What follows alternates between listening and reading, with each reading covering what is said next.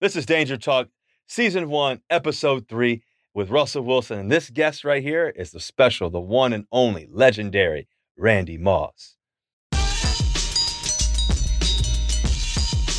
Thank you to Danger Talk's presenting sponsor, DraftKings. Download the DraftKings app now and use code DangerTalk.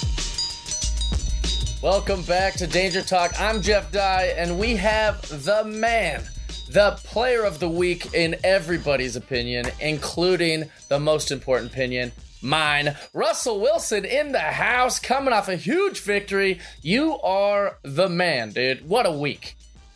Well, that was a big week, man. That game was nuts, man. That was wild. Just that game was back and forth. It was cool seeing Cam Newton back out there too, and that was a big game. We needed that one, especially come back home. It was so weird, Jeff, and having no fans in the stands. I was going to say at home in CenturyLink. I was hoping for the electrifying fans. Somehow they'd just show up. I don't know, sneak into the stadium with a whole bunch of masks on. But I guess it didn't work out on my hopes and dreams. But I'm excited about this day today, obviously. But this week was a big week, getting that win against the Patriots, which is such a great defense and so many great guys, and Gilmore and all their players that they have in the secondary and everything else. And obviously, Coach Belichick going against him was always a challenge, and it was a big win for us.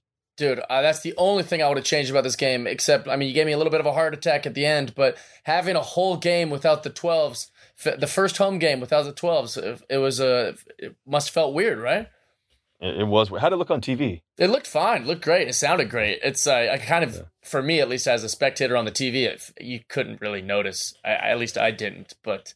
were they're pumping that sound, huh? Yeah, it was great. All right, so you crush it. Everyone's talking about it. It's all over the TV that you don't watch, but 5 touchdown passes, and you spread it out. I want to test your memory here. All right, let's test your memory recall.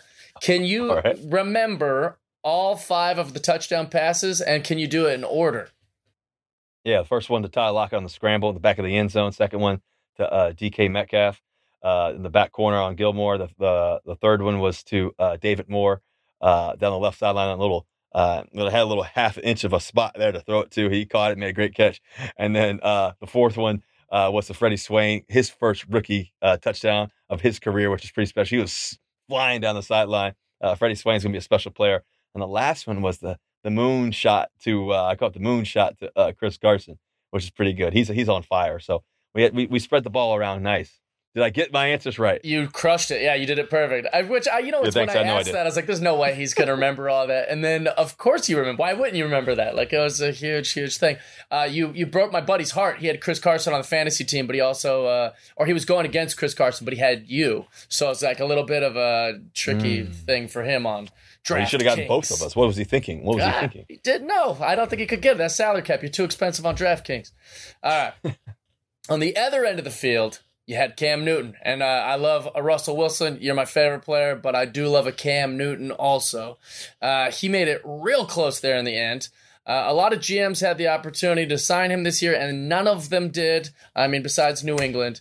What'd you see in Cam on Sunday? I want to hear your opinion, not some commentators. I want to hear what Russell Wilson I thought Cam was on point. I told him after the game, man, I thought he was on his stuff, and just all the throws he was able to make, how he was running the ball.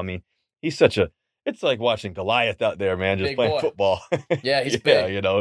He's making so many plays left and right. So, I'm grateful that he's back out there competing, and he should be. And that was pretty cool. And what's really cool about there was 10 black quarterbacks, starting that day, including myself, I believe. And just to see him being such a star in our league for so many years, I know that was definitely cool to watch. And I'm just glad he didn't get in the end zone the last play, though. I was scratching my head, like, which way is he going to go? Go right? He's going to go left? We know he's getting the ball, so which way is he going? So, but that was a good play by us for sure. I love Cam Newton when he's not playing against the Seattle Seahawks. What do you do in those moments, though? Like when it's at the goal line, it's the end of the game. You're like literally, you're just having to stand there. Like where do you stand? How do you watch? Are you watching? Do you have like any superstitions? I watch. I watch. I'm praying he don't get in there. I'm like, oh man, like what's gonna happen here? But I just kind of stay there. I try to stay pretty calm, to be honest with you. Just because at the end of the game, it's the last play. Let's go. I'm cheering on our defense. I'm actually not that calm. I think about it. I'm yelling like just top of my lungs. I almost lost my voice there. Like as soon as we made the play. So it's definitely intense, and every play matters for sure. That was a big Sunday, man. The Lakers won with a buzzer beater, and I'm watching the Seahawks at the exact same time. I think it took years off my life, but you guys did it. Lakers did it. I was having a great week, man. That was cool how Anthony Davis hit that shot and just yelled Kobe right after he hit it. That brought chills down my arm just thinking about that moment, and just kind of the legacy that guy like Kobe Bryant has left on so many people and so many players. So yeah, it was. Well, so, you were on Dan Patrick this week, which, by the way, awesome interview. Great stuff. Dan Patrick tried to guess that our guest would be Chris Paul, because we like to keep the guest a secret. He guessed to be Chris Paul, but it's not. Yeah, Chris Paul was a good guess, because maybe Chris Paul is coming on the Danger Talk. Maybe he is, maybe he's not. You guys don't know, but yeah, you guys can just keep subscribing, keep paying attention. But this guest is going to be a special one, which we're super fired up about. He is a legend of the game in the National Football League. He's done so many amazing things over his career. He's broken so many records. You ready for me to announce the guest? I'm pumped. I've been jacked up. It's been hard for me to not tweet it, not spoil it on Instagram. Go ahead. Hit us with that guest, Russ. So our guest today on Danger Talk is a Hall of Fame wide receiver amassing 15,292 career yards and 982 receptions, with 156 touchdowns. I said 156 touchdowns. I don't even think there's been many quarterbacks that have thrown 156 touchdowns, but this man's got 156 touchdowns. You can catch him on Sunday NFL Countdown and Monday Night Countdown each and every week. Please welcome the one and only Randy Moss from West Virginia. Randy Moss, what's up, baby? Yeah. Russ, what's up, baby? Thanks for having me, man. I appreciate this opportunity, man. Thank you for being here. First of all, 84, my guy. I used to rock your jersey when I was a young kid. Jeff Dye, did you rock his jersey when you were young? I have 3 Randy Moss jerseys, and Russ, I'm the biggest Seattle homer in the world. But Randy Moss had that flavor. You had like a presence about you that was more off-field and on-field. I loved it. One of my favorite things about you, Randy, is when I think back to growing up watching you and everything else, right? I used to love watching NFL films. I still love it. When you get to talk about all the talking you would do pregame and just all the fun you would have. Take me back there, Randy. Take me back to let's go to Green Bay. You're playing for the Minnesota Vikings. It's snowing probably outside. Take me back to those moments and just how loose you were. I love just how much fun you had, and talk to me about that, Randy, a little bit. Well, my rookie year, being a rookie coming into the National Football League, you have all the veterans, and when you walk into the locker room, you walk in there tiptoeing, you walk in there with your lips sealed. And I remember playing Green Bay. We were undefeated going into that game Monday night, and I could just remember that the head coach, Dennis Green, just telling me, Russ, hey, Randy, we're going to unleash you. We're going to unleash you. And what's funny, and I'm going to take you back. My rookie year, I had 17 touchdowns, 17. Russ. 17. DK Metcalf, you hear that? It's 17. 17. So when Coach Green told me, he was like, Randy, we're going to unleash you tonight. For 3 to almost 4 games, dude, they didn't throw me the ball. They didn't throw me the ball. So I ended up with 17 touchdowns as a rookie. And to what I'm trying to tell throw you me the ball. The NFL record could have been broke as a rookie. Yeah. So, yes. So we go into Green Bay, and Coach Green is telling me throughout the week, we're going to unleash you. And really, I didn't even know what that meant. So we go into the locker room, Russ, and I go out pregame, and, there's these historical fields that you go to, such as Lambeau, and I go out there looking around and see the lights and look at the names up in the rafters. And I said, man, this is my first Monday night. And my first Monday night game, Russ, it took me back to Friday Night Lights, Friday Night Football. Anybody knows about Friday Night Football, clear the town. It's just football, baby. So this football. So up to that point, we had games, Russ, because we were on Central Time in Minneapolis. Our games was at 12. We were playing at 12 noon. So that was my first night. So Denny Green let us be loose. And so we start banging on the lockers, playing beats and stuff. And so a lot of people didn't know that Dennis Green played drums. He was Really? a drummer. So he started beating on the locker. Okay? So, and I know there's been plenty of times y'all been in the locker room and Pete Carroll just let the locker room just be a little bit loose. So we're banging on the lockers. Coach Green is banging on the lockers because he understands what he has and he's about to unleash it tonight. Yeah. So we go out there and we do our thing. And it was kind of like I was in a zone a little bit and being able to go out there just in that hostile environment, man. That's probably a game I'll never forget, going into Lambeau, knowing that it's a rivalry game anyway, and just being able to perform the way that I was able to perform. Randy, take me back, because I love that when you talk about just this idea of unleashing Randy Moss. Just unleash him. So, when you talk about that, when he comes up to you and tells you that he's going to unleash you, well, what's running through your mind? Do you get calm in that moment? Do you get excited? Walk me through that. Well, the thing about it throughout the season, I had the veterans telling me, mainly Chris Carter, Jake Reed, the other third wide receiver, hey, man, we're going to do some great things. We're going to do this. Boy, I can't wait till we see this. I can't wait till to see this. So prior to the season, we used to scrimmage in La Crosse, Wisconsin. Yep, I know exactly. Okay. That's where the Kansas City Chiefs used to host their training camp.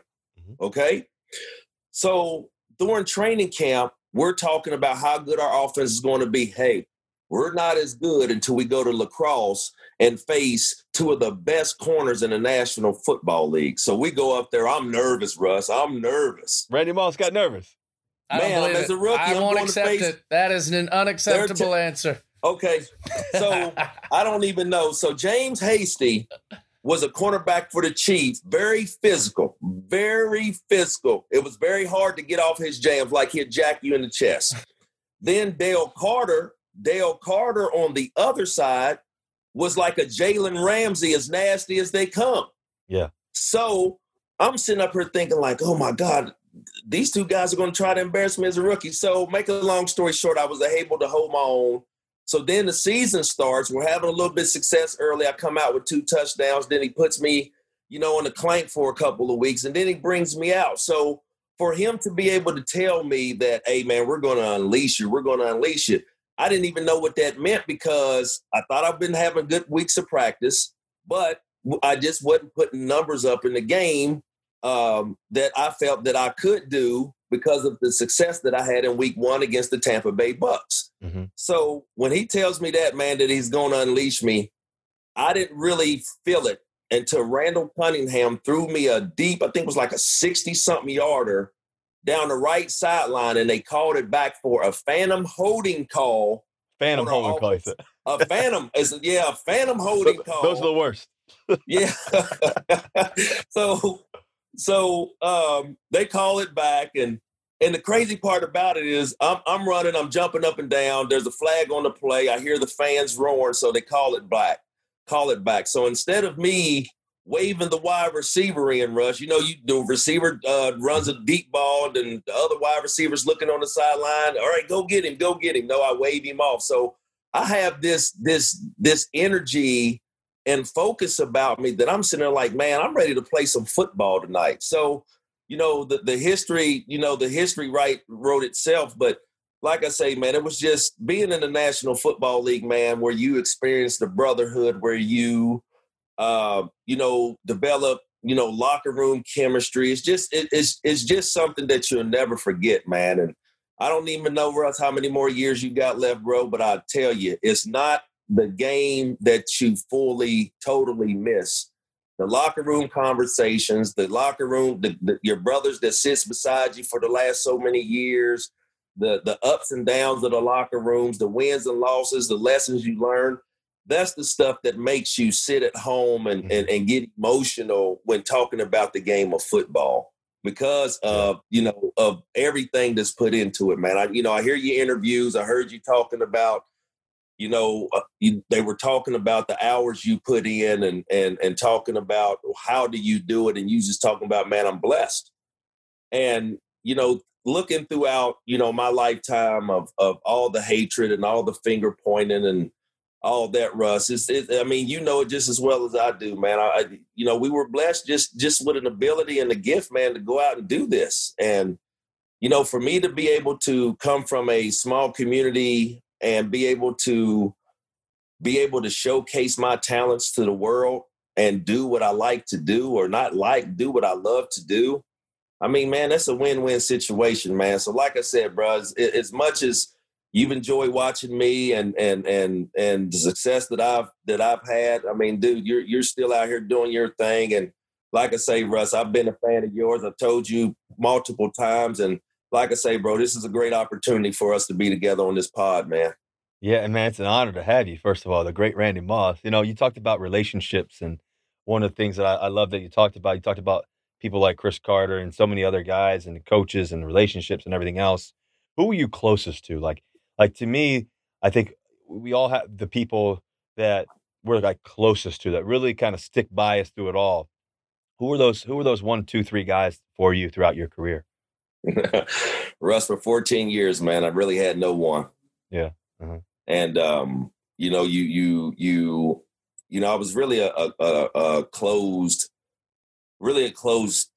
in type guy, like a mole. And, it's kind of like, I tell my kids this a lot, that in order for you to be successful, in order for you to be so-called great, there's a certain sacrifice that you got to have. And the sacrifice that you make and that you have is not going to go so well with a lot of people, Russ. So I think throughout my 14-year career of trying to make friends and things like that, Russ, I didn't really care too much about making friends. I think that there's one guy that I was really close to, and our relationship kind of fell, and I think it really hurt me from an emotional standpoint. That's Dante Culpepper. Mm-hmm. Just being able to share some special times with him and his family on and off the field, and being able to have an African-American quarterback, and, everything that goes on in professional sports is,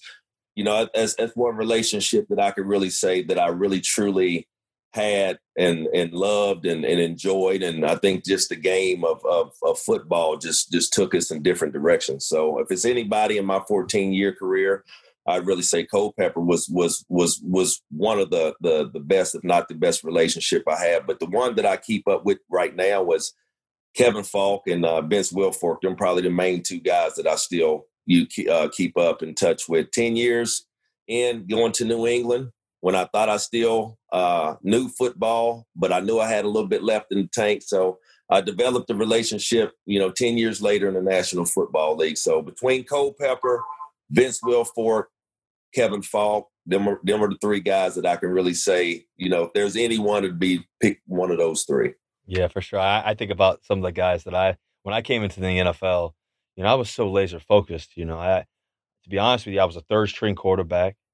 Third round pick, 75th pick overall. I had, T-Jack in front of me, and rest in peace, T-Jack. And we had, we also had Matt Flynn in front of me. And so for me, I just had my head down the whole time.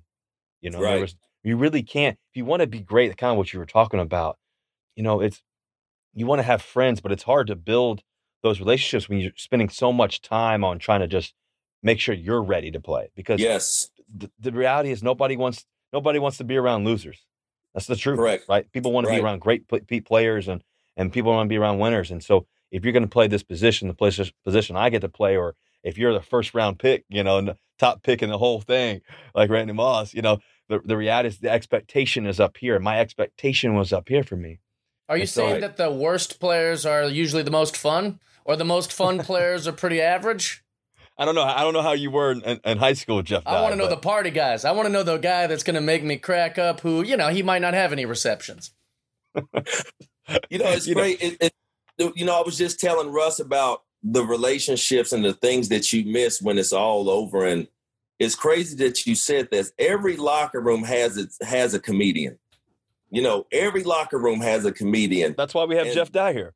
That's right. Yeah, you know what I'm saying? So it's kind of like, hey, Jeff, when you leave the game or when you get traded or released to another team. That's the type of stuff that you miss, man. I mean, the game of football playing between the white lines, I always say it's kind of like being at school, the teacher opening up the doors and said, all right, kids, it's just recess. It's time to go play. And that's and because you think about going in between the white lines, Russ, where you could just be free, man. You know what I'm saying? Like, I beat myself up more in practice over a miscue, a drop pass, than I do in a game because of the expectations that I set for myself. And I think that, over the course of time that, like I say, that a individual player or coach may look at you and say that, you're not talking or you're selfish or you're standoffish. But like you said, Russ, it's kind of like, man, you got to get yourself right first to make sure you can go out there. Because I was always, my mindset was 11 guys on the field, and I never wanted to be the weakest of the 11. I wanted to be one of the strongest of the 11, and I wanted to be dependable. I wanted to be durable, and I also wanted the guys to know, like, if I need to go in there and take a hit, I'll take a hit. And, a lot of wide receivers get the label of gator arms. He doesn't want to go across the middle and things like that. But like I say, a true gamer, you just go in there and just make it happen. And I think that you develop and learn the love and the passion for the game of football at such a young age. I don't really hear a lot of stories of, I fell in love with football at 25, so I just decided to play. So like I said, I just think that, the game of football, it'll come. It'll go past very quickly. But like I say, man, I just enjoy the moments, reminiscing, looking at YouTube, watching highlights, and just sitting there looking at a young Randy Moss. That's all I could do now. I was once told by Seattle Mariner John Olerud in a celebrity softball game. He said, if everyone was like you in our clubhouse, Jeff, it would be very, very annoying. But if everyone was like me, it would be very, very boring. So a locker room and a clubhouse needs kind of like all the different parts to kind of work. And I don't know if that's true because I've only spent one day in a locker room in my entire life, but I took it as wisdom. I think you're exactly right in terms of, you always have, certain guys who there's certain positions and certain roles, and everybody plays their own role. And I think that, Randy, kind of what you were referring to and some of the relationships that you've built, some of those guys, obviously, Dante playing quarterback. And, for me, some of the closest relationships I've had, a guy like Robert Turbin, he was a running back. We actually came into the NFL together. It was 2012. And I remember we went to Canton, Ohio for the rookie symposium or whatever you call it. And all of us rookies were there, and they had this guy walk onto stage, and all the rookies and guys like Andrew Luck and Robert Griffin are there. I'm sitting next to Robert Turbin, and we're all sitting up together on our teams. And guy walks on to the stage and he says, "What does the NFL stand for?" And everybody's like, "The National Football League." Like, who's this? Who is this jerk? And and the guy goes, "No, hell no! It's the NFL. It stands for not for long." And that was kind of the first, welcome to the NFL. And in that moment, I really captured the idea that what he was saying was true. That if you want to own your career, if you want to own your opportunity, your shot, that one shot you may get. I went into this thing knowing that I would only get one shot. Right? I would get one shot to do it. I would get one shot to be a 5'11", 5'10 and a half, whatever you want to call it, quarterback, to be able to represent the game, and to be able to be honest with you, be African-American and be shorter, and to be able to play this game and get that shot. And that one shot that I was going to do it, I was going to leave it all in the field.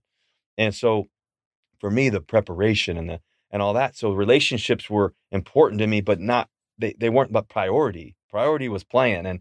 And so that one guy that I really connected with from the jump was this guy named Robert Turbin, who ended up being my roommate when we went to Canton, Ohio. And I never forget, we talked about, man, one day we want to be here, man. We're going to be here together. We're going to do this thing. We're going to win a Super Bowl together, multiple Super Bowls. And I never forget that conversation. We're jamming out the oldies in the room talking about it.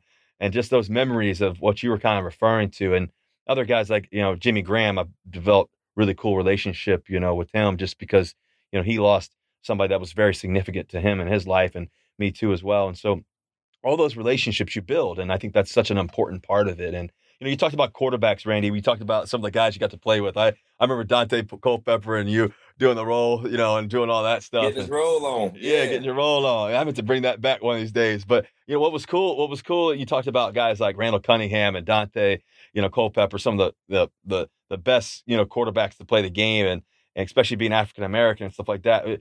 You think about today's football and you think about playing with those guys and what they were able to do and how they set the standard for guys like me, to be honest with you. Yes. They gave me an opportunity. Enough people don't give them enough credit, because to me, they're the ones that I looked up to while I was watching them play, and all the amazing throws that they could make and everything else. When you talk about those two guys in particular and what they were able to do for today's trend of NFL, we had, I think it was last weekend, we got to play on Sunday Night Football against the Patriots. It's me versus Cam Newton and all these other quarterbacks. I think there had 10 starting black quarterbacks in the NFL, which has changed drastically from even the time I came in the NFL. Talk about that trend and what that means to football and to the youth, and just what the history of the game has been. And obviously you've played for so many years. Talk about the history. Well, back when I played, Russ, you had, the stereotype of, African-American quarterbacks not being able to fully run a football team. And when you have, NFL greats like Culpepper, Randall Cunningham, that, like you said, that was able, Warren Moon, to be able to set the stage for guys like yourself, it's kind of, I don't know, like, what Dante feels or what Randall feels. I can't speak for them, but being able to play for them and just look at the barriers and the obstacles that we had to overcome just to get, contracts, be able to, like, I'm not tooting my horn or anything like that, but I looked at DeAndre Hopkins' contract the other day, and all these guys getting extensions and stuff. And one of my friends called me and said, well, Moss, what would you do with a contract like that today? And I was like, well, you know what? I can really consider myself somewhat of a trendsetter, because I was actually the first player non-quarterback to receive a big contract. Yeah. So it was kind of like all the quarterbacks received money. And I had to take a little bit of backlash, Russ, for being able to go out there and listen to the naysayers and all the negatives of why I'm not worth this amount of money. And so now when you look at what those guys had to endure of, oh, he's not worth this amount of money.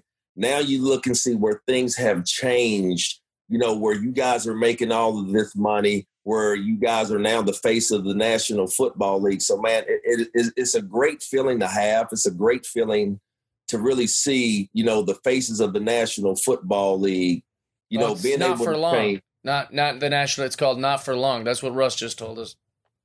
No, not for long. Not for long, meaning you won't be there for long. But like I said, Russ, you lied to us. I think I just like the way that it has transitioned for everybody to have an opportunity to go get their money. When you look at, Russ, when you look at guys like yourself, when you look at guys like Kyler, when you look at guys like Cam Newton, I just love the athletic quarterback being able to still be an asset in the National Football League. There's one guy, Russ, I don't even know if you really followed him. I mean, he's way older than you. He's a little older than me. But you ever remember the name Charlie Ward? Yeah, of course. Charlie Ward. Yeah, for sure. Yeah. He went to Florida State, right? Yes. Yeah, Charlie Ward, Florida State. Charlie Ward is one of my all-time great quarterbacks that never got an opportunity to showcase his talent. Yeah. Now, Russ, if you ask me, when I look at your game, dude, you have Charlie Ward, like size, everything, man. And that's why I like the way you play. Because if you go back to like the 90s, 92, 93, back when he won the Heisman Trophy from Florida State, he was back in the shotgun doing the same thing, making moves with his legs, with his arm, and he had multiple receivers. So, like I say, the game has changed so much for the quarterback position to be able to let quarterbacks use their athletic ability. You guys were in a barn burner, Sunday night out there, and I know that you was over there, looking at Cam Newton, with the last second drive. And like I said, now in today's game, when you see yourself, Cam, Kyler, when you see all of these quarterbacks, and now I'm not even talking about African Americans. When you look at guys like Josh Allen in Buffalo, when you look at all of these quarterbacks, changing the quarterback position. Yes, if you need to be a drop back passer, yes, you can deliver the ball, but can you get outside the pocket and keep the chains moving to deliver the ball? Those are the quarterbacks of the future. No team is not going to deny having a pocket passer. But I think when you look at what Herbert did for the LA Chargers this past weekend, being able to make plays with his legs. So, like I say, the quarterback position has changed, just like the tight end position has just changed from a 3-point stand. Are you a versatile tight end? Can you go from a 3 to a 2, from a 2 to a 3-point stance? So, like I say, the game is changing. The position is changing, man. It's just great to see that the quarterback position is not just a drop back, that Randall Cunningham, Dante Culpepper, guys like that showed their athleticism, early in their careers, but it's kind of like 20 years ago. And now that you see the quarterbacks now that's still getting paid, this big amount of money of just being an athlete. So like I said, man, it's just good to watch, and it's just great to see every weekend, week in and week out. Yeah, it is cool. Sorry, Russ. Charlie Ward did not have a Sierra. I'll tell you that. This Russell Wilson is winning. I definitely win. Definitely win for sure. I'm with you. I definitely win on that front. But, you talk about, when I was playing against Cam this past weekend, it was good to see him back out there. He's such a great competitor, and right. And what's crazy to me is to think about what Cam's had to go through. What Cam's had to go through, and people not giving him a chance, really. And then, obviously, Bill gives him a chance. But, that guy's one of the best football players on the planet, period. Right. I don't care what anybody says. You want to watch him out there making the throws and being as physical as he is. And, Charlotte's pretty hard on him, too. The fans are pretty hard on him in Charlotte. They were really, really hard on him the last few seasons, man. Seattle's we love a Russ Wilson. I was in Charlotte doing comedy shows, and they're like, "Oh, Cam, we're over Cam." I was like, "What are you talking about? He's like a giant. I think he's incredible. I think it's going to be a huge year for him." Well, with Jeff, when the media paints a certain narrative about a person and starts challenging and starts attacking character, and just start, because it's easy for a person to pick up a newspaper or grab their telephone in this day and age, and whatever they read, they believe it. And when you look at what Cam Newton had to endure, franchise quarterback, a lot of people just turning their back on Cam. And I've always been I've always been first of all, I've always been a fan of all sports. And, football, I love football, but basketball is my first love. So, being able to look at when I look at athletes, one, I look at, man, could he play basketball? So a lot of the greatest athletes in our game in the past and the present, has a little bit of basketball background behind them. You look at some of the big offensive tackles, most of those guys got a little bit of background in them. You know what I'm saying? Yeah, for sure. So I like just being able to, just go out there and just let guys just showcase what they got, man. And like I say, I'm just glad to see a guy like Cam Newton to be able to rebound. Josh McDaniels, Bill Belichick playing to his strengths, Rush. You know what I'm talking about, playing to his strengths. They could have easily let Cam Newton sit back in that pocket 40 times a game and see if he can be a pocket passer like Tom Brady. No, they're playing to his strengths. So it's kind of like, and I always say this, you check your ego in at the door. They didn't try to rewrite, history books or try to change Cam Newton's approach to the game. They checked their ego into the door, and they had to get into the laboratory this offseason to see how their offense can benefit from a Cam Newton. And you see, man, I mean, it was good to see him back, man. Like I say, it was a hell of a game between you guys. You guys pulled it out. And like I said, Russ, I mean, it's just great to see games like that, man, where you guys are got daggone out there dueling it to the end. I got a question for both of you guys. Yeah, it was. Russ, you had a huge game. Obviously, that's all I've talked about since like 5 touchdowns. All different. It was incredible. And Randy, you've had a zillion great games. They had to make football cards bigger just to fit all your stats on it. When you have a big game, do you or do you not go home and watch it on ESPN and kind of soak in all that? Or are you just done with all the kind of media stuff and you don't want to hear if they're going to criticize something or like? I want to know both of you your process on after the game. Well, Randy, I'll let you go first. Randy, I'll let you go first because you're the true legend. This was my motto. It was hard for me to look and ignore the negative and say that it never affected me. So what I had to get used and accustomed to, was I didn't ever watch the highlights. If I go out here and have 2 or 3 touchdowns, 100 and something yards, I wouldn't watch the highlights because I know sooner or later, within a week or two, I'm going to get to it, and then there's going to be something negative. So I'll be a fool to sit here and say that I'm not affected by the negative things that were said about me throughout my career. I just wanted to be strong and, tried to push myself into being a better person and a better player. So for me, I never liked listening to the good, and I didn't like listening to the bad. So what I had to take upon myself is I never watched the highlights and stuff, man. I mean, that's true for me. Yeah, no, for me, I have a rule, Jeff. I don't during the week, of the season and stuff. I don't watch ESPN. I try to stay away from it. They'll literally have a TV in the cafeteria, for example. And I just won't go. I just won't go by. I'll walk right by it or whatever. I don't look at it. I don't try to pay attention to it. Now, if there's another game on, like last night, it was the Saints versus the Raiders, the Vegas Raiders. So I'll watch that game. But if it's a game, or if it's a NBA playoff game, I'll watch the NBA playoff game. I love games and stuff, and I love sports. But when it comes to commentary and all that stuff, I just try to ignore it completely because otherwise it'll mess with your head, man. This stuff, man, is troubling you. They'll feed you one day, they'll love you one day, and they'll hate you the next. I write something every day on my binder at the very top of my notebook. Every day, it says they'll love you one day and they'll hate you the next. And I just understood that. I've understood that. I've been at the highest of the high, winning a Super Bowl. That the following year, unfortunately, we didn't get to go to. You didn't get to win the second Super Bowl. And in that midst of one year, one moment, or one thing, I wasn't going to let that define my career.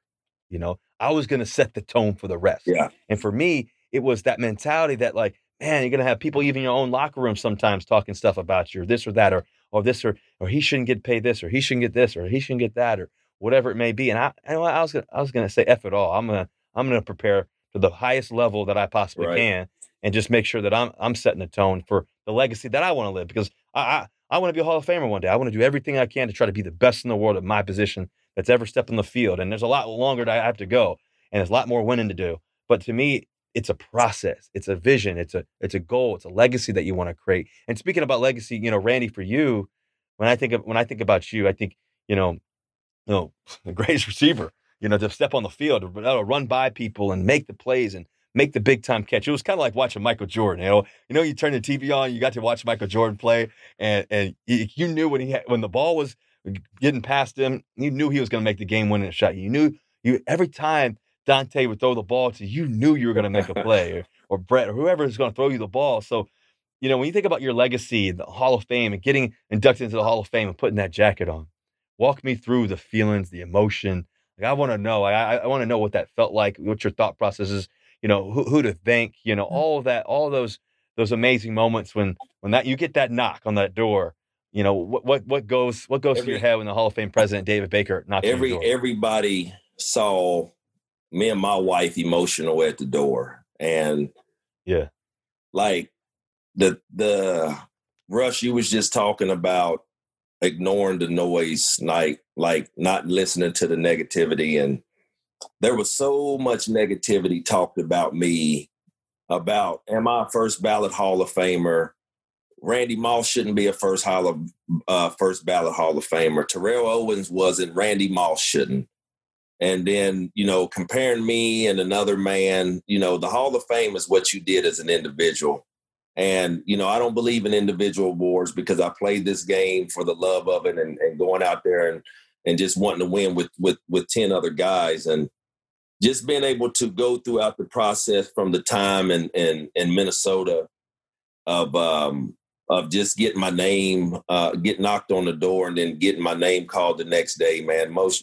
Russ, you talking about emotional, man. I think I was emotional for like 48 to 72 hours, man, because it just took me back to reflect back from my childhood of where I developed the love of the game. And, like you heard me earlier talking about, my brothers and my brother, his best friend and my best friend. It's kind of like the four of us used to battle, man.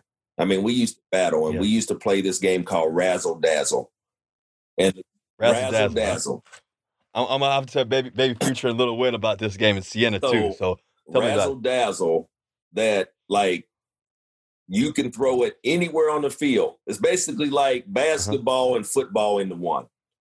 So like if I throw you a 5-yard hitch, then as soon as I throw it to you, I'm taking off. I'm going long.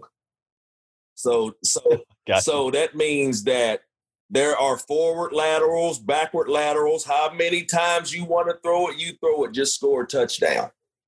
So if you score on an interception or you score on a kickoff, we call it a straight. That means that you kick it off to us again. So if we get another straight. So me and my best friend used to run my brother and his best friend out. So I think a lot of the tears and the emotions had me reflect back on my childhood and the struggles, Russ, of high school, the high school fight, going to jail, being able to lose my scholarship, just violating my civil rights as a young Black man, just everything that I had to go through, all the things that I had to endure. And lastly, just like I said, man, I just remember listening to somebody sent me a clip on my social media, and it had, I think it was Shannon Sharpe, Eric Dickerson, and Terrell Owens. And they debated a whole segment on why Randy Moss shouldn't be a first ballot Hall of Famer.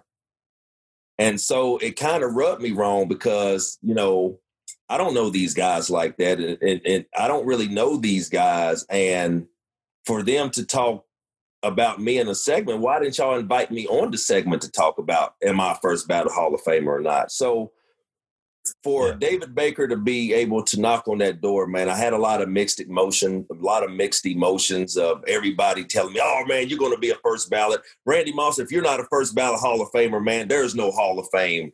So like I said, man, I was being tugged from different levels and different avenues, man. And then that big knock on the door, man, just basically took all of that I just spoke about and put that all right before my eyes, man, of the hard work, the dedication, the sacrifice from my family, the sacrifice from my children throughout the years, man, of being able to get on that on such a high pedestal.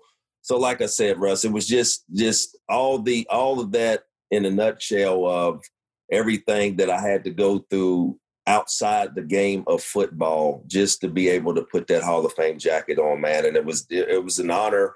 The weekend, it was a blast, just being able to see the fans that you would never see, just to get love from other fans. And it's crazy because you have other guys inducted in with you, like Ray Lewis, Baltimore Ravens, Brian Urlacher, Chicago Bears. And, to hear the Bear fans, congratulate me and, wanting to shake my hands and, giving me. So cool. So it's kind of like, like Rush, you go to Minnesota, you're gonna get a lot of boos coming to Minnesota, Russ. You know what I'm saying? Get some boos for sure. But at the end of the day, when it's time for you to get that jacket and to put on, man, that's the respect that the fans of the game give you, man. And that's a surreal moment. That's a surreal type of weekend, man, that you just soak all of that in, man. And that's just being a legend of the game. That's a great feeling. Would you be a first ballot Razzle Dazzle player, do you think? Would you be a first ballot Hall of Famer in Razzle Dazzle?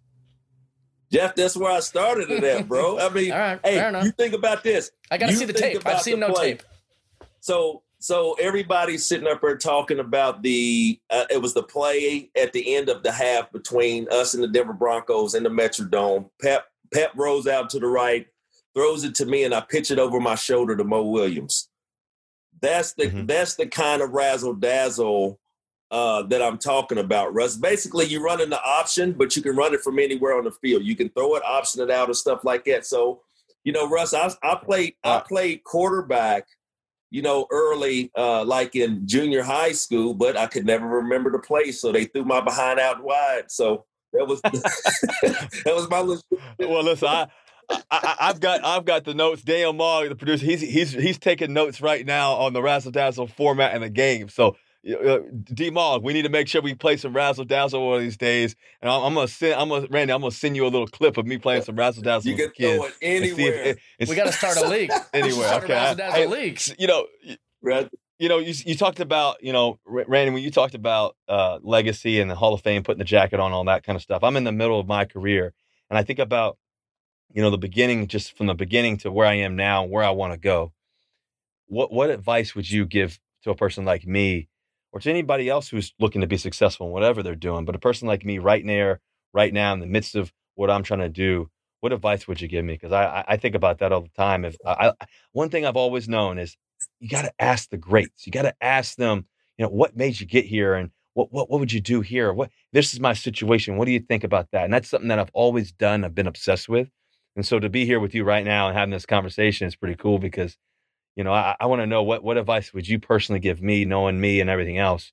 What advice would you give me? Well, I think that the position that you're in, playing the quarterback position where all eyes are on you, no matter how you feel, always come to work with an attitude to lead.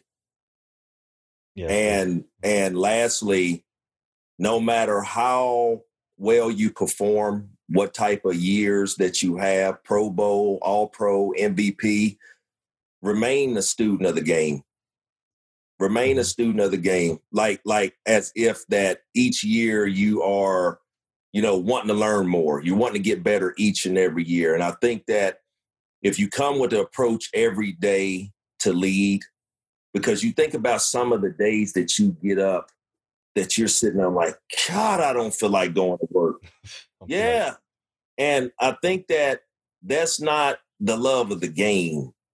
It's kind of like, Russ, think about it. You go out on the field, you get ready to practice, you're not loose yet, and you're sitting there talking about, man, I can't wait for practice to be over. But once you get loosened up and stretch, pat and go, routes against air, now you're in it like, boy, I'm ready to play some football now. It's kind of like every single day that you go out there, as the NFL stands for not for long, it's not going to last for long, man. So every day that you're out there with your brothers, man, you got to lead no matter if you want to or not. Always lead with the mindset to lead and always remain a student of the game. Yeah, that's so good that you said those 2 points because to me, I always tell my teammates, it's an everyday thing. It's an everyday thing. You want to be great? I was talking to one of the younger guys the other day, and I said, "You want to be great?" He asked me, "What? How's it? You want to be great?" It's an everyday. Every day. Thing. It's commitment every day. I'd say every time I walk in the huddle during practice after Coach Carroll blows the whistle and go to the next period, hey man, it's an everyday thing. It's an everyday thing. If you want to be great, you got to be obsessed with it. How you do your treatment, how you do off the field stuff, everything that you do. And speaking of that too, talking about the connectivity to your teammates and players. And there's some days that. Especially up in here in Seattle, sometimes it'll get rainy, it'll get cold. Your body's not warmed up yet, and just knowing that, man, there's a greater mission to it all. And I think that one of the guys I think about, which you'll really relate to, is a guy like DK Metcalf. You know, he's obviously a star young wide receiver in the league. He didn't catch 17 touchdowns his rookie year like you did. But when I think about a player that's professional, loves the game, and I tell him, for example, it's an everyday thing, you know, and what would you, first of all, what do you see in a guy like DK? Because I love throwing the deep ball. You know me, Randy. So if I had a guy like you, I'm chucking it deep. Get ready, because here it comes. Man, you know what I mean? I'm gonna tell you one thing that, you know, just looking at him, and I'm not going to sit here and critique him on this pod, but, you know, him just being a big wide receiver like myself. Yeah, he weighs more than me, and sometimes we struggle with starting and stopping. You know, that nine stop that you threw him the other day where Stephon Gilmore ran like it was the go ball, those are the type of routes, that slant that you threw him, those are the type of routes that when you're going out, that all the routes have to look like that. And yeah, that was beautiful how you ran those two. And you know, a lot of wide receivers, and I had to learn this, and I'm not, and I haven't seen this from DK, but a lot of wide receivers got to learn this, and I had to learn it. It's kind of like when the play is not designed to come to you where you might be the second or the third read, the quarterback's eyes doesn't necessarily have to take him to that first read. If a quarterback know how to read a defense, and he sees, process quick. And that's why I say that I had to learn throughout my career that, he take plays off. He does this. No, the only plays that I did take off when I knew I was the decoy.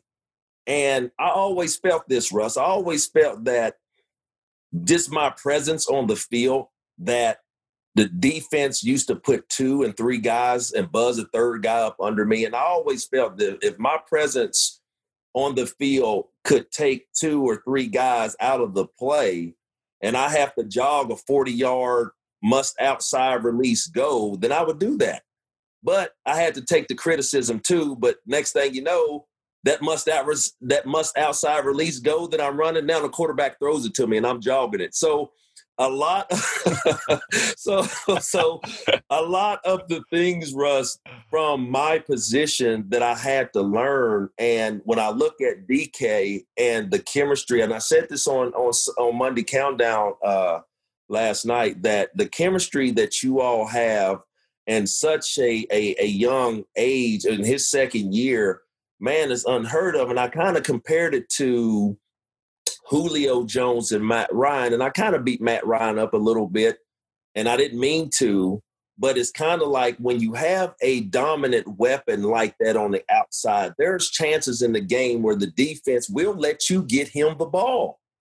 And so, like I say, I look and critique you guys, and like I say, those routes that you guys ran the other night, man, was like, those are the type of routes that puts fear in the defense. When you have a guy that big, that fast, like the touchdown you threw him, Devin McCourty didn't know if he was coming all the way across field or not. You know what I'm saying? Yep. And now I don't know if your eyes kept him there, but then he took it back high angle to the back pylon. But the speed of Stephon Gilmore could not keep up with DK. So the advantage to a guy like his, they were talking about his size, his speed, his height coming out of the draft. And that's why, Russ, I want to work with you guys, because there's another part of his game, and I'm not going to say it on here. But there's another say it on here. No, Jeff, no. And the reason why is because I'm a true believer of this. You see a lot of guys in the offseason putting up their off-season workouts and look how they break and all this. Well, I'm looking at a guy, I'm studying you. I am actually studying you. Like if I look at a DB and he's sitting up here putting his little cone drills and all that stuff on Instagram, and he's showing me how good his footwork is, well, guess what? At the end of the drill, you did drop the ball. Well, the next one that you put up, your hands are raggedy. So basically, I know when I go against you that my footwork and my hips got to be A+. And now when the ball comes, I got to be physical to catch the ball because I'm not worried about you picking the ball off. So it's just a lot of things that, like I said, Jeff, that there are going to be people looking at this, and I'm not going to sit up here and tell them the weaknesses that I see in this young man's game. I want to be able to get with him in the off season and then talk to him about his weakness. Jeff, you don't know that me and Russ was supposed to get together this off season, but then the COVID hit. And then COVID hit everybody. The COVID hit, and the travel restrictions and start coming high on the list. And I just told him apologize, and I couldn't get there. So we were supposed to get together this off season, Jeff, but we were unable to. So like I say, I don't like to give my tips away of what I look and what I study, but I'm not. But that next year, Jeff, I'll be able to tell you the weaknesses that we worked on. How about that? Right. Yeah, what's cool about that too, Randy, what you talked about is just, obviously us spending so much time together throughout the years and talking and everything else. What I'm excited about with DK is how explosive, how amazing he's been just his first year, obviously the first 2 games. And like the play you talked about with Stephon Gilmore and him, and just him getting behind him is such a special play. Only so many people in the world can do what he just did. Yes, and especially against a great corner like him. Exactly. And so how do we set it up the next time, and how do you use him to be able to do it all? And I think that's going to be the great crafting that we'll be able to do in the offseason with me, you, and him that we were supposed to have this year, but COVID hit us and everything else changed. But I know DK is fired up to spend some time with you, and you talked about those routes where he kind of slapped the guy by, ran the slant, caught those 2 beautiful routes. I mean, he is just doing everything the right way. And so just to perfect the game, and I've studied guys like Drew Brees and guys like Tom and so many other guys. I've picked their brain on just how do you do this, how do you do that, and just continue to build my game as well, also studying me. So I know he'll be ready for that. Randy, first of all, thank you for this first part of the conversation. What I'm also excited about is our 2-minute drill that's going to be coming up. But before I do that, let me read this thing here and get back to you. I got a little ad read I got to do here. What I'm saying, Randy. Last week is in the books. Now it's a time to review the tape and prepare for this week. There's no better place to get in on all the action than with DraftKings, the leader in one-day fantasy sports. To add to this week's excitement, DraftKings has a free shot at millions of dollars in total prizes up for grabs. If you haven't tried DraftKings yet, head to the App Store now because you don't want to miss this. Draft your lineup and feel the sweat like never before. Every run, every pass, and catch means more with DraftKings.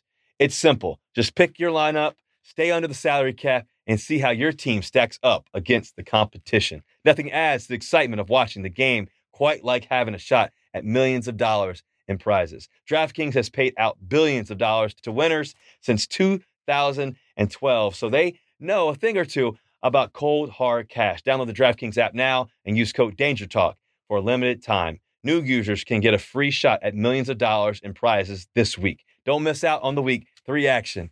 Enter code DangerTalk to get a free shot at millions of dollars in prizes with your first deposit. That's code DangerTalk only at DraftKings. Make it rain. Minimum $5 deposit required. Eligibility restrictions apply. See DraftKings.com for details. Speaking of DraftKings, you need to tell DraftKings that I need them to lower your price each week, man. You too high. I can't my price is going up, Randy. DraftKings, my price.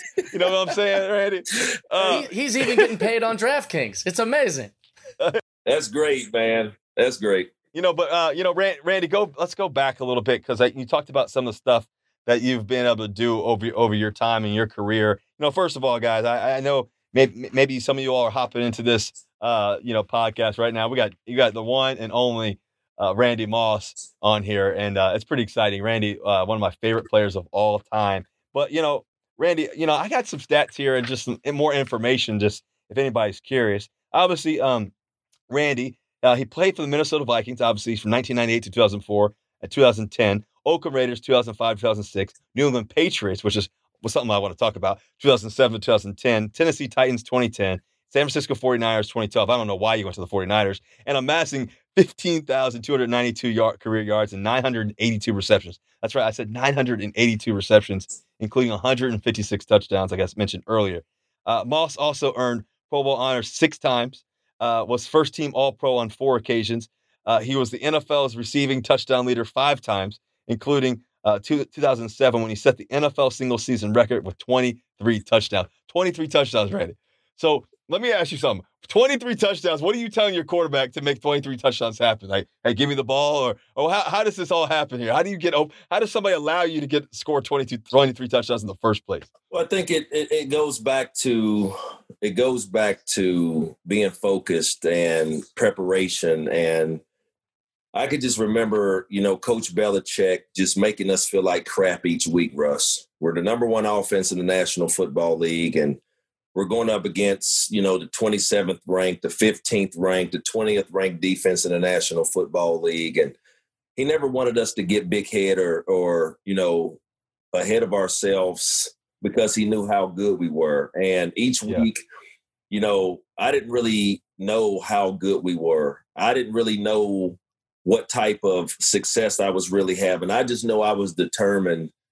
Just for the 2 years that I spent in Oakland and all the naysayers and all the negative talk that was talked about me, about my skills and the love that I have for the game. And, my 3 F's is, my faith, my family, and football. And I think that, 10 years into my career, someone was challenging one of those F's. And like I said, it was just one of those times in my career where I thought I knew football.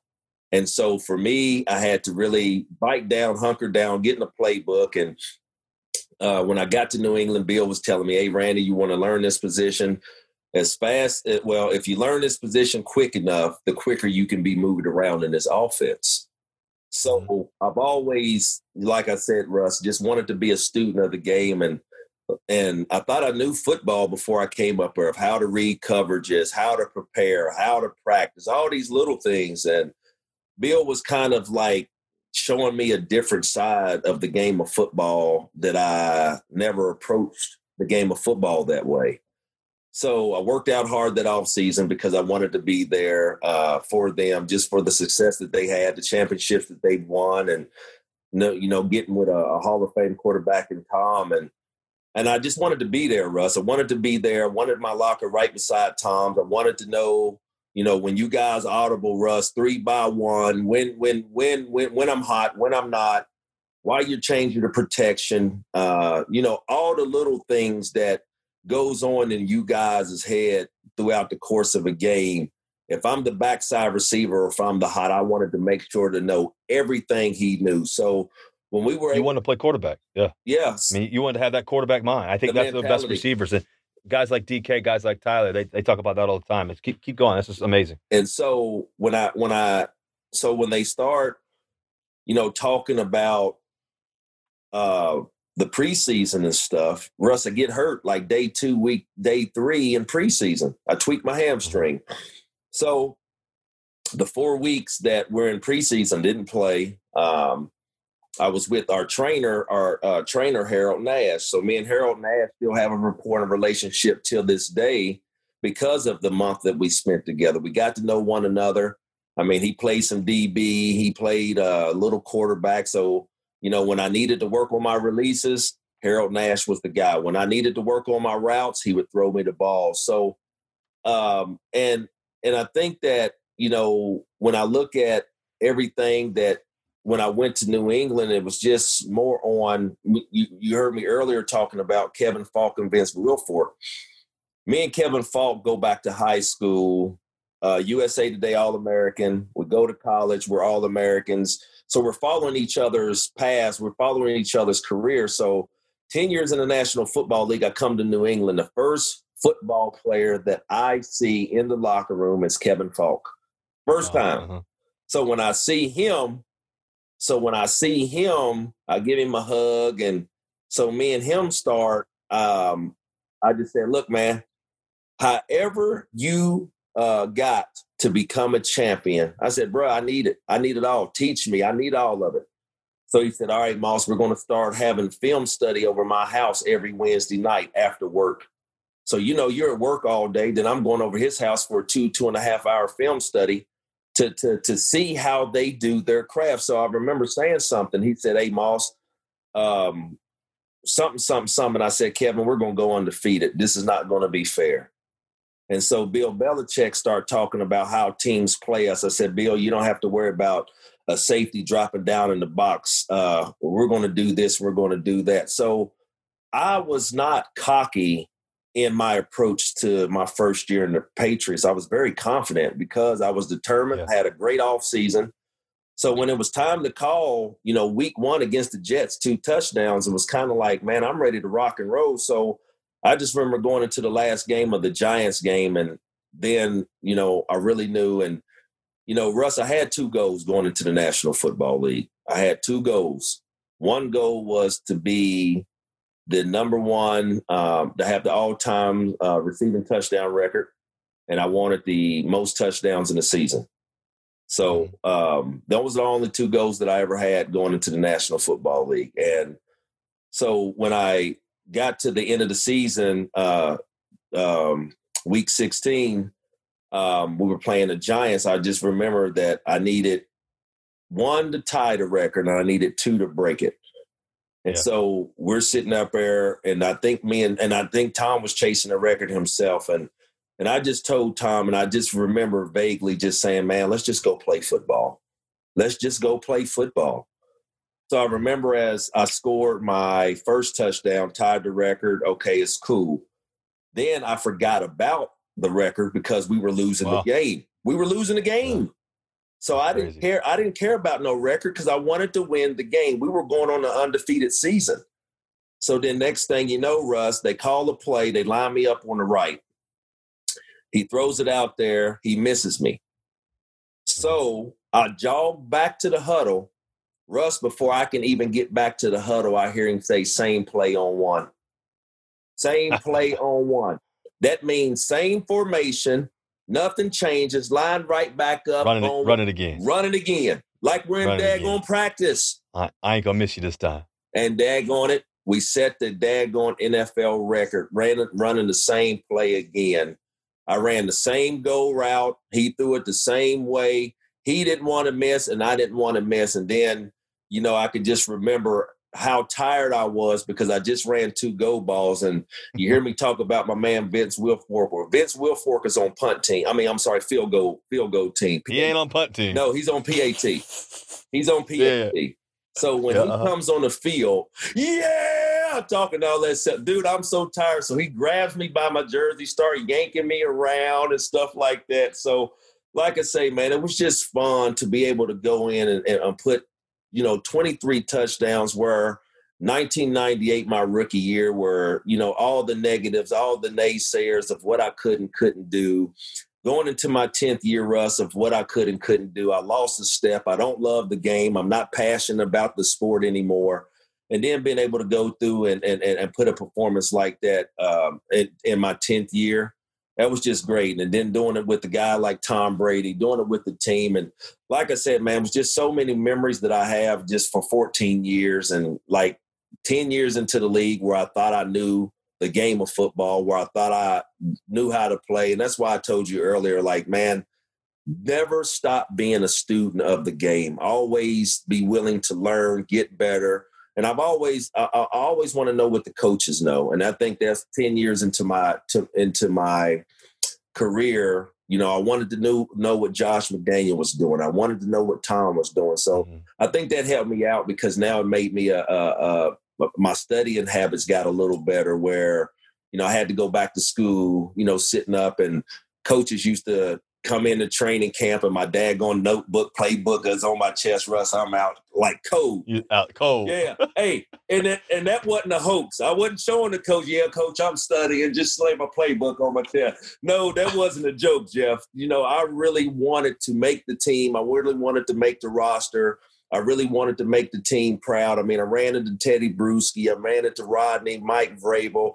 You talking about veteran guys? Oh, Junior Seau. You got veteran guys with accolades and honors already. So I'm going in the team with already that much history, and then the veterans that they're relying on the veteran play. So like I said, I didn't want to let those guys down. I still had some football left to be played, and like I said, man, that year I think I was more focused and determined to go out there and prove a lot of people wrong, sort of like my rookie year in 98.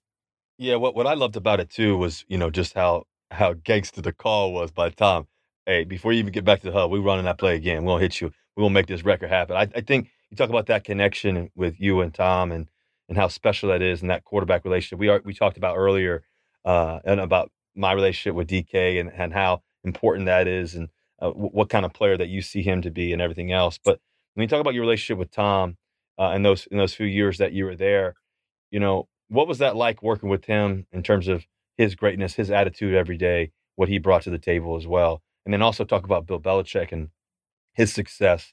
And obviously you said that, what made Bill so great, part of it was how he really taught you the ins and outs of the games, and how he challenged you in that way to be, student of the game and really know it all. I mean, you were obviously smart and knew how to run routes and route guys up and do all that, but in terms of fully knowing the whole scope of the game and basically playing the quarterback position in a way from the receiver position. Talk about Tom, your relationship with him. Talk about Bill. Well, the one thing that I really told Tom, we started talking about, there's a play, and I don't know when y'all guys have put it in, but they put me in a slot, okay? Mm-hmm. And more of the red zone, Russ, where when you put a guy in the slot, most of the time you give them one route and they stick with the route. So they ended up giving me a two-way go. And it was just based on the safety's leverage. Not the nickel back, not the daggone backer over me. It was off the safety's leverage. And it was crazy where they used to let me go post if he's on my outside. And if he's in the inside, I'm going corner. And so when me and Tom finally talked over that, of Randy, I see the same thing you see. You just can't see me because, your eyes are facing the field and I'm behind you. So he's basically telling me, just give me a certain body language when you're going to break. Yeah. And that it was so simple that he put it like that. I was like, what do you mean body language? He just said, Randy, just make sure you stick.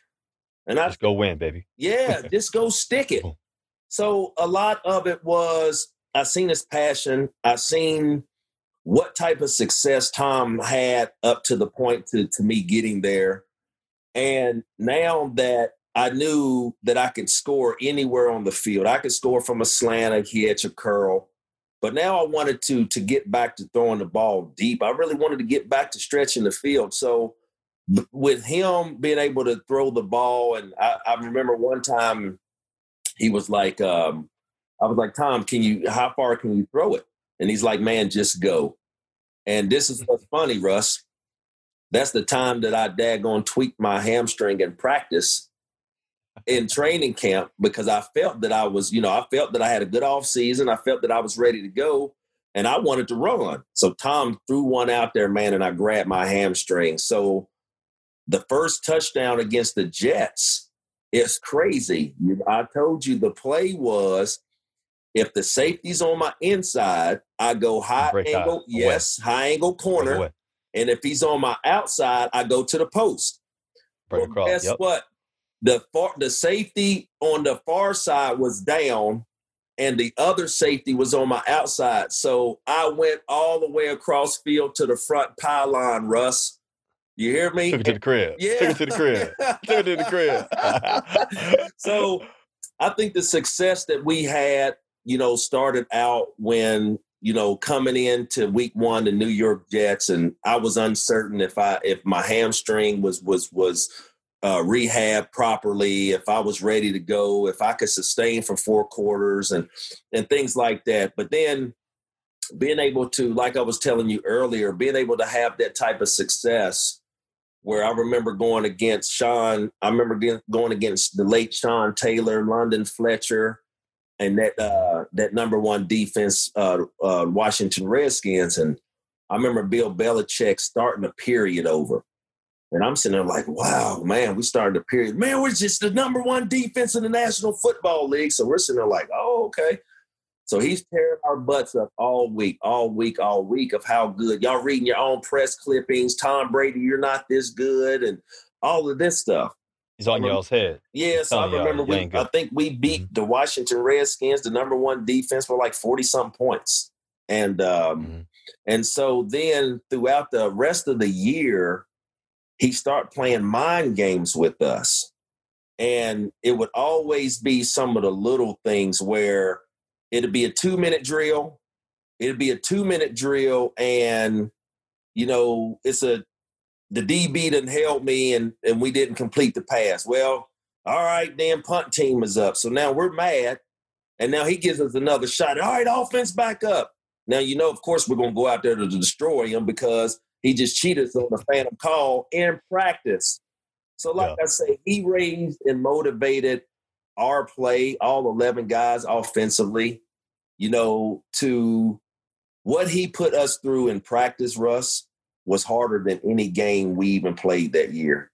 We played the last game in Arizona where the New York Giants, you know, just made more plays than we did. It's not like that we wasn't prepared. Now, were we fully prepared? No, because we lost the game. But the Giants made more plays than us. And I think that for me to be able to have that on my resume, to have an undefeated season where there's only one team to ever do it in NFL history, man, that was something that I look forward to, because I think that once we beat the Giants in regular season in the Meadowlands, then it was more like we knew that, hey, man, 3 games, we're in history. So, like I say, man, it was just fun in 2007, you know, playing with Tom, being able to put those numbers up. But at the same time, when you have a Hall of Fame, you know, coach and Bill Belichick that has all of these weapons, that your offense is so great that you're still finding ways to challenge him and bringing the best out of him, best out in us week in and week out, man. That's something I'll never forget about Bill.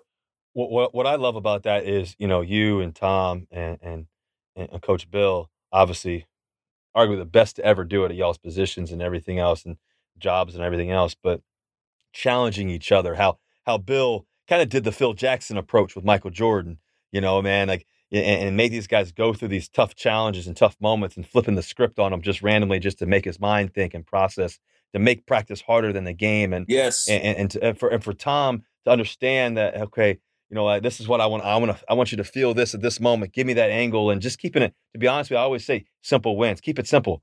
You know, like give me that stick move, and this, so I know, okay, that's the time that you're breaking it away. And I think that stuff, that the intricacies of perfection, the intricacies of greatness, the intricacies of trying to set that legacy and what it looks like, and the obsession with it every day is exactly what you're talking about with Bill and Tom and yourself, and what you guys were able to do together, and some of those players that you guys had on the team too as well. Right. You know, and so such great players. And I think that's pretty amazing to think about in the process of it all. So, you know, I used to love watching you guys. You're saying that it's harder to play the Patriots even when you are the Patriots.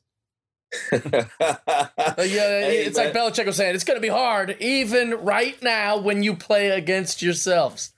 Hey, man, I mean, and you know what? It worked, Jeff. It really worked, because I remember we had a 2-minute drill where we had Russ, I was backside 3-by-1.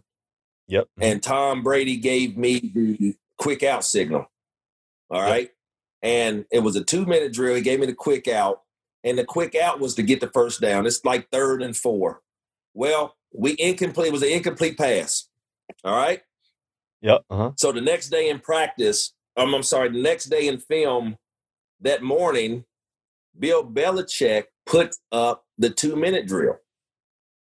And he left the 2-minute drill, or he left the offense with, I got a Hall of Fame wide receiver, I got a Hall of Fame quarterback that can't not complete a 5-yard out.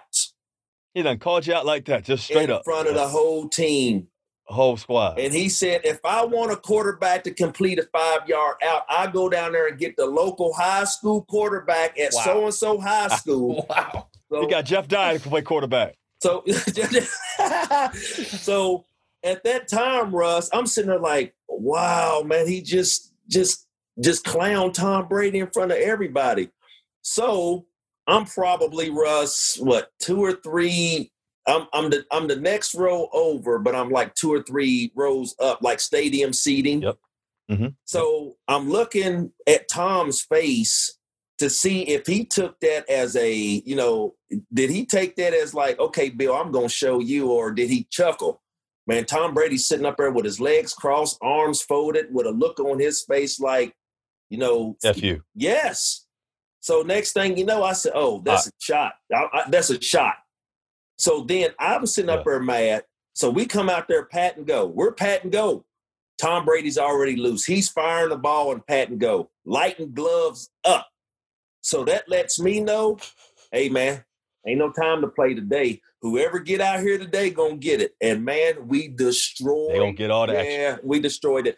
And that's some of the things that most guys in today's game would be like, man, I can't believe that Russell Wilson called me out in front of the offense. No, I'm just trying to bring the best out in you, young man. We need you. I can see if you get in the media or talk to us on Monday Night Football or something, or, well, I wish DK Metcalf wouldn't have ran that wrong route. I can see if it was something like that. But the thing about the locker room, you check your ego in at the door, because at the end of the day, Russ, I don't care what you do when you're not in the building. All I care about is when we come together for those 3+ hours, I need you to give me everything you got, man. And everything. You got to leave it out the door. Yeah. Everything there. Yeah, so, that's good. So it's kind of like, there's a lot of different walks of life in our locker room. There's different nationalities, of course. There's different hidden agendas, of course. But like I say, man, a team is a team when you can just forget about everything that goes on through the week and just come together for one another. And I think that's where we was able to have success. You look at the what was it, Bounty Gate or something. What was it? Yeah. Spygate. It was Spygate. So, they're sitting up there attacking Bill and, his expertise. And, I don't care if it's right or wrong. I mean, I don't care if it's true or false. I just knew that the team that I played for and the man that coached me for a certain amount of years, that I used to look at his approach to where I used to want to be the first one in there, Russ. I don't sleep. You know what I'm saying? Quarterbacks, I know you guys are one of the first ones in the office. I always wanted to beat Tom Brady to the office. And it wasn't, hey, I told you so. Oh, I wanted to see what I could do. No, I wanted to be there and get stuff done. So at 6 o'clock, 6:15, when it's time, when film study's over, Russ, I'm going home to my family. You know what I'm saying? Yeah, exactly. I'm not staying. You wanted to be great. I'm a big believer in that too. Is like, man, I'm a morning person, Randy. So I want to get up early. I want to be the first one there. I want to get rolling with the day. And in that way, once I've done everything, I usually leave around 7 or whatever time it is. And once I'm done. It's time to watch my TV shows and sit back and kick it back and relax. But to know that, I've left it. I left everything every single day right there on that practice field every single time. And I think that's the thing that's something that you can control too. And as a team, you can do that as well. So you would say that Bill had the biggest impact on you from your coaching career, from a coaching perspective on your playing career and what that meant? I think him and Dennis Green, because Coach Dennis Green gave me an opportunity, Russ, where a lot of people was really doubting me because of my past and the things that they heard about me. So, Coach Dennis Green gave me that opportunity, Russ, for me to be able to go out here and showcase my God-given ability.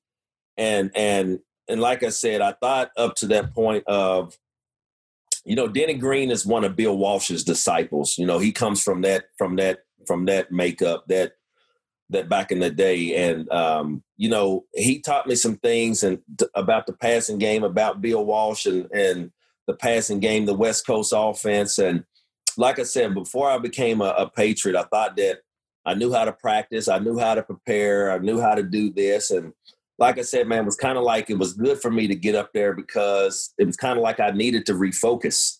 I lost a little bit of my focus and a little bit of the game in Oakland because of, we wasn't winning games. So for me to be able to go up there and just experience the things that I experienced, man, I'm forever grateful for that, man, because I'm very passionate about the game of football. And you look in the rafters and look at the success of certain organizations, man. I mean, that's why, when I look at, what you've done for your team, for your city, for your organization, man, it's like there's only a few greats up there, Largent, Ken Griffey, and, yourself. And I look at, the success that you guys have had in such a short period of time. It's kind of like the Patriots. The Patriots had success in a short period of time. And you look at all the hard work that goes in, and you look at Tom being able to spend two decades in the organization to have that much success. And, now he's in the Tampa Bay. So that's why, Jeff, when they say not for long, man, you better get the best out of what you can get out of the National Football League, man, because it's here today and gone tomorrow, man. And that's why I love Russ looking at highlights, looking at videos and stuff like it, man, and still try to be still in tune with the game of, being an analyst on ESPN and being able to go to these Monday night venues and see you guys warm up on the field and interview after the game, man. I mean, it makes me feel good that, I was once one of these guys out here just trying to find my way in the shoulder pads and helmet, man. So like I say, bro, it's a pleasure, man. I appreciate it. Yeah, no, I think to be able to think back, when I'm all said and done, hopefully I get to play 20 plus years here in Seattle. 30, 40 plus, 50 plus, 30, 40 plus. Exactly. 55 plus. Yeah, exactly. If I'm still doing it when I'm 50 or 60, hopefully I'm owning the team, John. I ain't trying to. I'm either owner or helping coach the team. One of the two. But I know that's right. We need. Yeah, I'm trying to own the team. You know what I mean? But I think about that legacy that you talked about and all the things that you've done, and especially being surrounded by legends of the game like Bill Belichick and obviously Tom Brady, and those relationships and how key that is, and how Bill, cussed you two guys out in the middle of the meeting because you couldn't complete an out route and calling Tom out. That's crazy. During a 2-minute practice and just making some of these 2-minute drills. I'm a big fan of Pete Carroll's. I mean, I followed him in college, followed him in New England, went back. Now he's with Seattle. Yep. As a Hall of Fame coach, because I've never played, and Russ, the year you guys went to New York and beat Denver. Remember that Super Bowl? Yeah. Do I remember? I remember that one. I don't remember the other one. I remember the first one. I had an opportunity, Russ. I had an opportunity to come and play with you guys. Get the hell out of here. You're telling me a lie. Oh, listen to me. I had an opportunity. Snyder tried to bring me off the rack. Man, I would have thrown you a go ball so dang far you wouldn't have ever been able to see where far it went. It would have gone to the moon and all the way back down. So listen, Percy just got hurt. Okay? Yep. Percy just got hurt. So I get a call. I'm working for Fox. Okay? Seahawks fans, are you listening to this right now? I'm working out, but I'm not training. I stopped training 3 weeks prior because I said, well, you know what? I'm going to keep training because if a team would want to pick me up going into the playoffs, I would at least honor that. So he called me, told me, Percy got hurt. The guys would be ecstatic if you came through the locker room, blah, blah, blah, blah, blah. So I said, look, man, it is an honor. I appreciate it. But I said, I know I'm not physically ready to go and play. Russ, I wasn't. Randy, you ain't never told me this story. My heart hurts. You telling me it's on Danger Talk right now. My heart hurts. I know when you were working at Fox, you were on a steady diet of Cheesecake Factory. I know that you weren't. That's 3 weeks of Cheesecake Factory every day. Red velvet cheesecake, huh? The passion and love that I have for the game and that I have for my teammates, I did not want to come in knowing that I wasn't ready, no matter what my role would have been. I know I as much as I would want to have a Super Bowl ring, Russ, I wasn't chasing one. And, it was kind of like the cat never got out of the bag because I didn't really want to entertain it. But just to let you know, since we're on this pod, John Schneider, you called Randy Moss, man. I wish somebody had told me we would have made this happen, man. All I need is a few go routes, a few post routes a game. That's it. That's all. That's all I needed, man. Shoot, man. Now you got to have me having dreams about playing with Randy Moss in my lifetime. Well, I'm. But it was crazy. I did not I did not want to let you guys down, man. And like I said, I knew mentally, I was like, dude, I don't want to pass this chance up. But from a physical standpoint, man, just how I approach the game and how I approach my craft, I knew mentally. I mean, I knew inside from a physical standpoint, man, I wasn't ready. I knew that. So that's why I just said, a lot of people, I know I could share that on this podcast, man, and I know what y'all didn't know. It was just man. All those Seahawks fans gonna be going crazy now. My head is exploding right now. Hey, Russ, what do you say we do this 2-minute drill? You want to do the 2-minute drill? Yeah, let's do it. But one last question before we hop into the 2-minute drill. And it's a super fast question, but when you think about, Randy, how you talk about practice and how you prepared, was when you practice every rep, did you catch it? I got to think about guys like Jerry Rice and people that talked about him in practicing. Did you catch it and always run to the house, or what was kind of how did you get your legs ready to play? Well, I think for me, just for the fact that I was a deep ball, the threat, I used to run, more than anybody in the National Football League. No, I'm not going to sit here and say that I used to catch every ball and run to the house, but my preparation as far as I used to swim every day. I swim every day. I'd get 2 massages a week. But as far as my preparation on the field, the drills, when it's, 1-on-1, 7-on-7 team, the drills that I'm in, no matter what, I'm going full speed. And if I didn't, like if the coach tells me something about, hey, we just don't have enough plays in for you today, we're going to work, the short game, then I would go over there and help the scout team out. You know what I'm saying? Get the defense prepared. I love that. You know what I'm saying? And because you knew that you were going to have to run like a deer, just run everywhere. Eventually. Just run. And no team that I've ever been on in 14 years, no coach, no player can never say that I never came over there and gave our defense a look on scout team. No matter what year, 11, year 2, year 13, whatever year that I was in, I always wanted to give my defense a look. I always wanted to go one-on-ones against the top corners, because I always felt that if you could cover me and stay with me, the guys on Sunday should be a cakewalk, a walk in the park. You know what I'm saying? You just got to deal with the referees and what they're going to allow and what they're not going to allow. So like I said, man, I always used to think team, Russ, and I always wanted team. I always wanted to be team-oriented, man, and I never really felt that into year 10, man. Man, I love that, man. So good.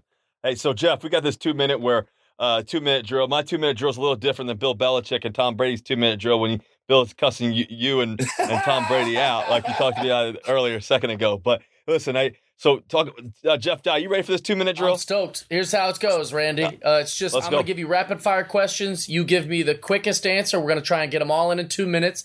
Once I say the question, Randy will answer first, then Russ, and then I'll pop out the next question. You guys ready? So no either ors or anything, huh? Nope. You got to be finite. I answer first, and then Russ with me. Yep. And then Russ is next. Yep. And then I'll hit you with the next question.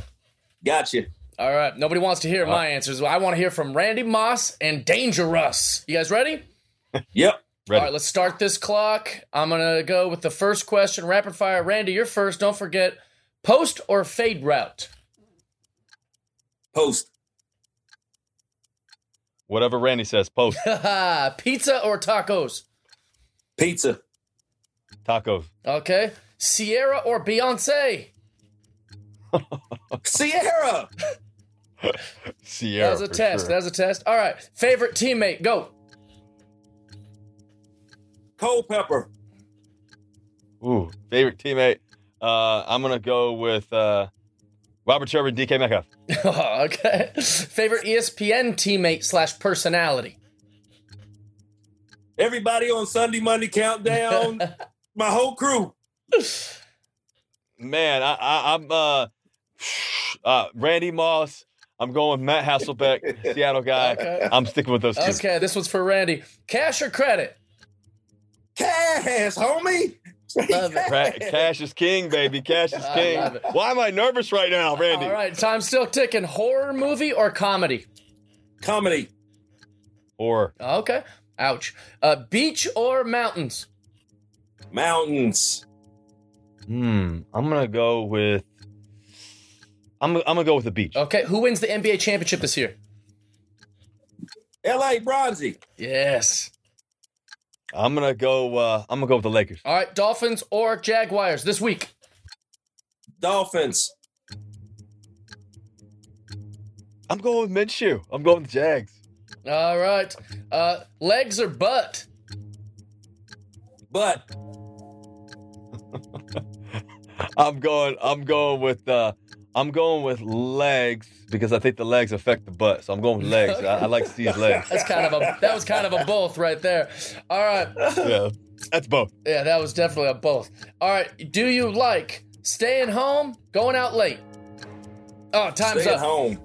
Russ? Staying home. Two calm, introverted guys. I'm the go out boy. All right. Hey, that's it. Nice job, Randy. You crushed that. That was good, Randy. You're good at 2-minute drill, man. Hey, listen. He said post route. Hey, whatever he wants to run, I'm throwing it. You know, Randy. We talk about your life, your backstory, your whole experience of everything you've gone through and everything else. I know. Just kind of come where you come from and everything else, and your story. Like, what I want to know is when it's all said and done, and your legacy and what it's kind of come to, and just the success story of Randy Moss. If you could tell me how you got here within 30 seconds, how'd you get here? I just think with a lot of hard work, dedication, and a praying mother. I grew up in the church, Russ, and been able to just have my mom praying, for all these years of just keeping me protected and just keeping God's hands on me and just getting me where I needed to be, man. So I just think just a praying mom and a God-fearing woman, and just instilled a lot in me, man, to just keep working hard. I got a mom working 2 and 3 jobs to feed 3 kids. So, it was up to me to continue to work hard and just try to show her some of the things that she put in me, and that hard work does pay off. And when I think about my mom, and I think about, I lost my dad, and I think about, my family, we got, my brother, my sister, myself, those prayers really count. Those prayers add up. Yeah. And I think that sometimes in life we don't, we underestimate how good prayer is, and how good having that loving parent is, like your mom, and how those relationships are. And, you talked a little bit, about just your brother and family and relationships, but, can you talk a little bit about that, Randy, and just kind of, if you could give anybody any advice, because we always, in Danger Talk, we always want to leave somebody, leave our fans with some advice on how to overcome challenges. And in the midst of everything that's happened in 2020 and everything that you personally had to go through and everything else, how do we overcome it all? And just what's kind of your thought process on that? Well, I mean, it's hard for me to say. I think for me, it's just, Russ, when I say I come from a small family, man, I come from a very small family. I mean, I grew up with, I didn't really no cousins, no aunts, no uncles, just a lot of the things that, what a family reunion would mean, to me, to go to one, what it would, what type of things, what family is about. And I think that when you see these stories, I seen a story the other day on Instagram where you see these guys giving their dads or their parents something, like he gave his dad a truck. Mm-hmm. And his dad was so weak that he didn't even want the keys because he didn't think the truck was his. And I think that when you look at the end of the day of the definition of family, I think it's just more of something that I've always wanted.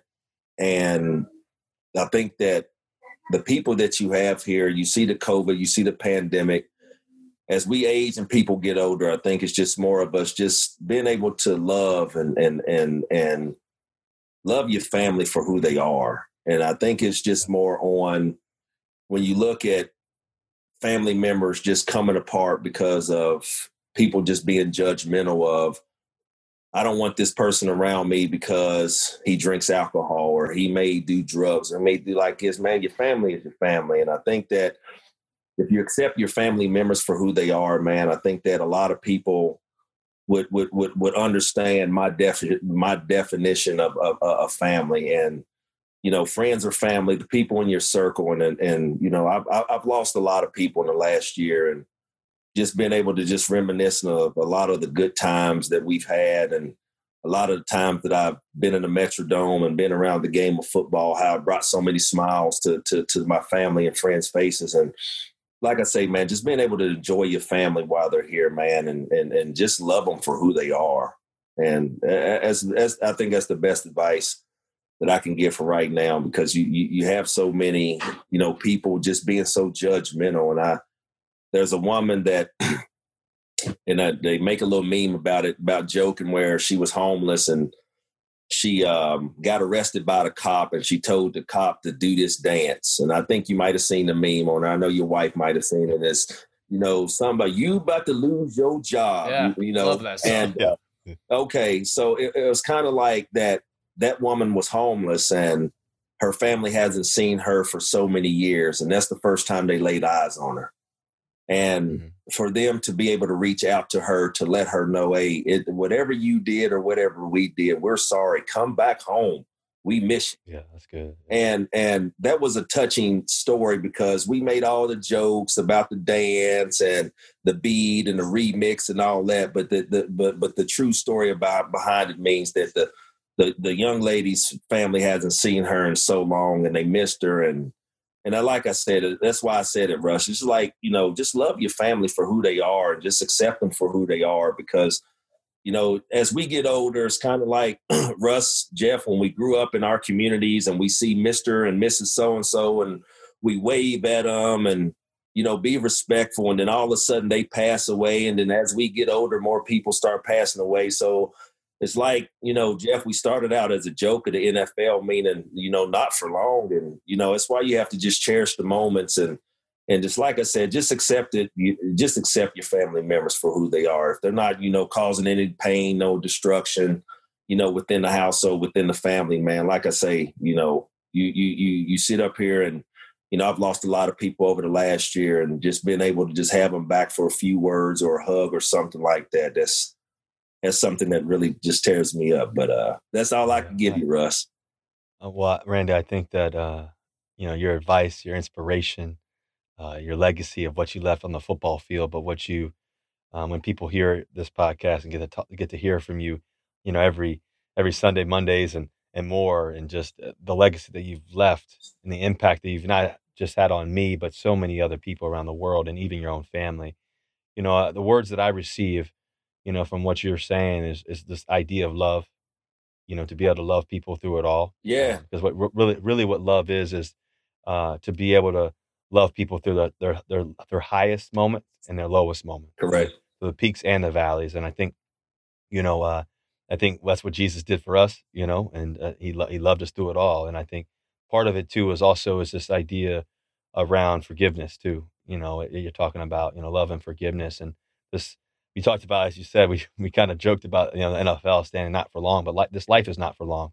Right. And I think with 2020, we've all understood that, processed that in so many different ways, and experienced it in so many different ways, and the pandemic and everything else, and just what's been going on in America with all the racial issues and everything else, and how do we make a world a better place? Can we love better? Can we forgive? Can we forgive sooner?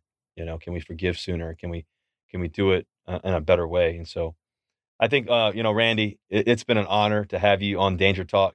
You are a true legend in so many different ways. You've made a difference, not only as a young kid growing up watching you and wanting to throw go balls and post routes to now you breaking my dang heart, knowing that you could have played for the Seattle Seahawks and caught a nice post route. I would have check post, but now that I don't get to do that, I'll have to do it with DK Metcalf and the boys and Tyler Lockett and the other guys. But man, I'm just grateful for you, man. I can't wait to spend some time with you this offseason, like I know we're going to, once this whole, as Jeff Dye likes to say, pandy goes away. As soon as this pandemic goes, once this pandy's done. But I'm just grateful for your time. I'm grateful for your knowledge, your experience, your stories about guys like Bill Belichick and Tom Brady, and the experience and the relationships that you were able to bond and everything else, and just how focused you were on those 17 touchdowns your rookie year, and how to have fun while doing it all. And I'm grateful for you, grateful for what you mean to us. And Randy Moss on the show with Danger Talk, man. I'm just grateful for you.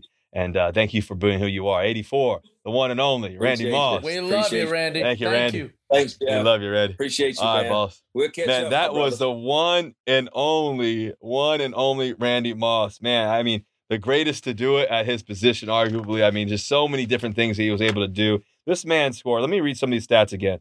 Okay. 6-time Pro Bowler, first team All-Pro on 4 occasions, Jeff Dye. He was the NFL's receiving touchdown leader 5 times, including 2007 when he set the NFL season. This man scored 23 touchdowns in one season. There's a lot of quarterbacks that haven't thrown 23 touchdowns a season. That 23 touchdowns in one season, caught 98 passes for 1,493 yards, and that helped the Patriots go 16-0 that year. But more importantly, this man had, I think, 156 touchdowns. Insane. I think it was in his career. But anyways, man, all of that, the one and only Randy Moss. All of that is just NFL stats. That doesn't count all the things before he got in the NFL, razzle dazzle. It didn't count all those. Razzle dazzle, all that stuff. So, man, that was the great Randy Moss, and that was pretty cool, Jeff. We've had some good guests so far. We've had, obviously, Shaq. The first episode, Shaq talking about his life, him being a police officer, all the way being, obviously, NBA champion, to his relationship with Kobe and so much more, to John David Washington, in episode 2, talking about, his success story and him creating his own identity away from his dad, away from his mom, and just the focus that he's had. And then obviously Randy Moss coming from a small town and everything else and having to work for everything, and his relationship with guys like obviously Coach Bill Belichick and Tom Brady, but also to the thought process behind learning the game and challenging himself to all the way to what he views the world really needs, which is love, forgiveness, this relationships, to restore these relationships. Man, Randy Moss, man, he was amazing. How are we going to keep this going? How are we going to keep this guest train going? I mean, we're going to have a special guest. Yeah, we're going to have 3 for 3, and we're going to stay hot too. We got 4 for 4 coming next week. So, Randy Moss, man, just thank you for being on the show, and hopefully everybody loved it. Russ, I would say our podcast is 3-0. We're undefeated 3-0, and the Seattle Seahawks after this, right now the Seahawks are 3-0. And you might think, no, well, we're 2-0. No, we're 2-0. No, we're playing the Cowboys this week, which means we're 3-0, baby.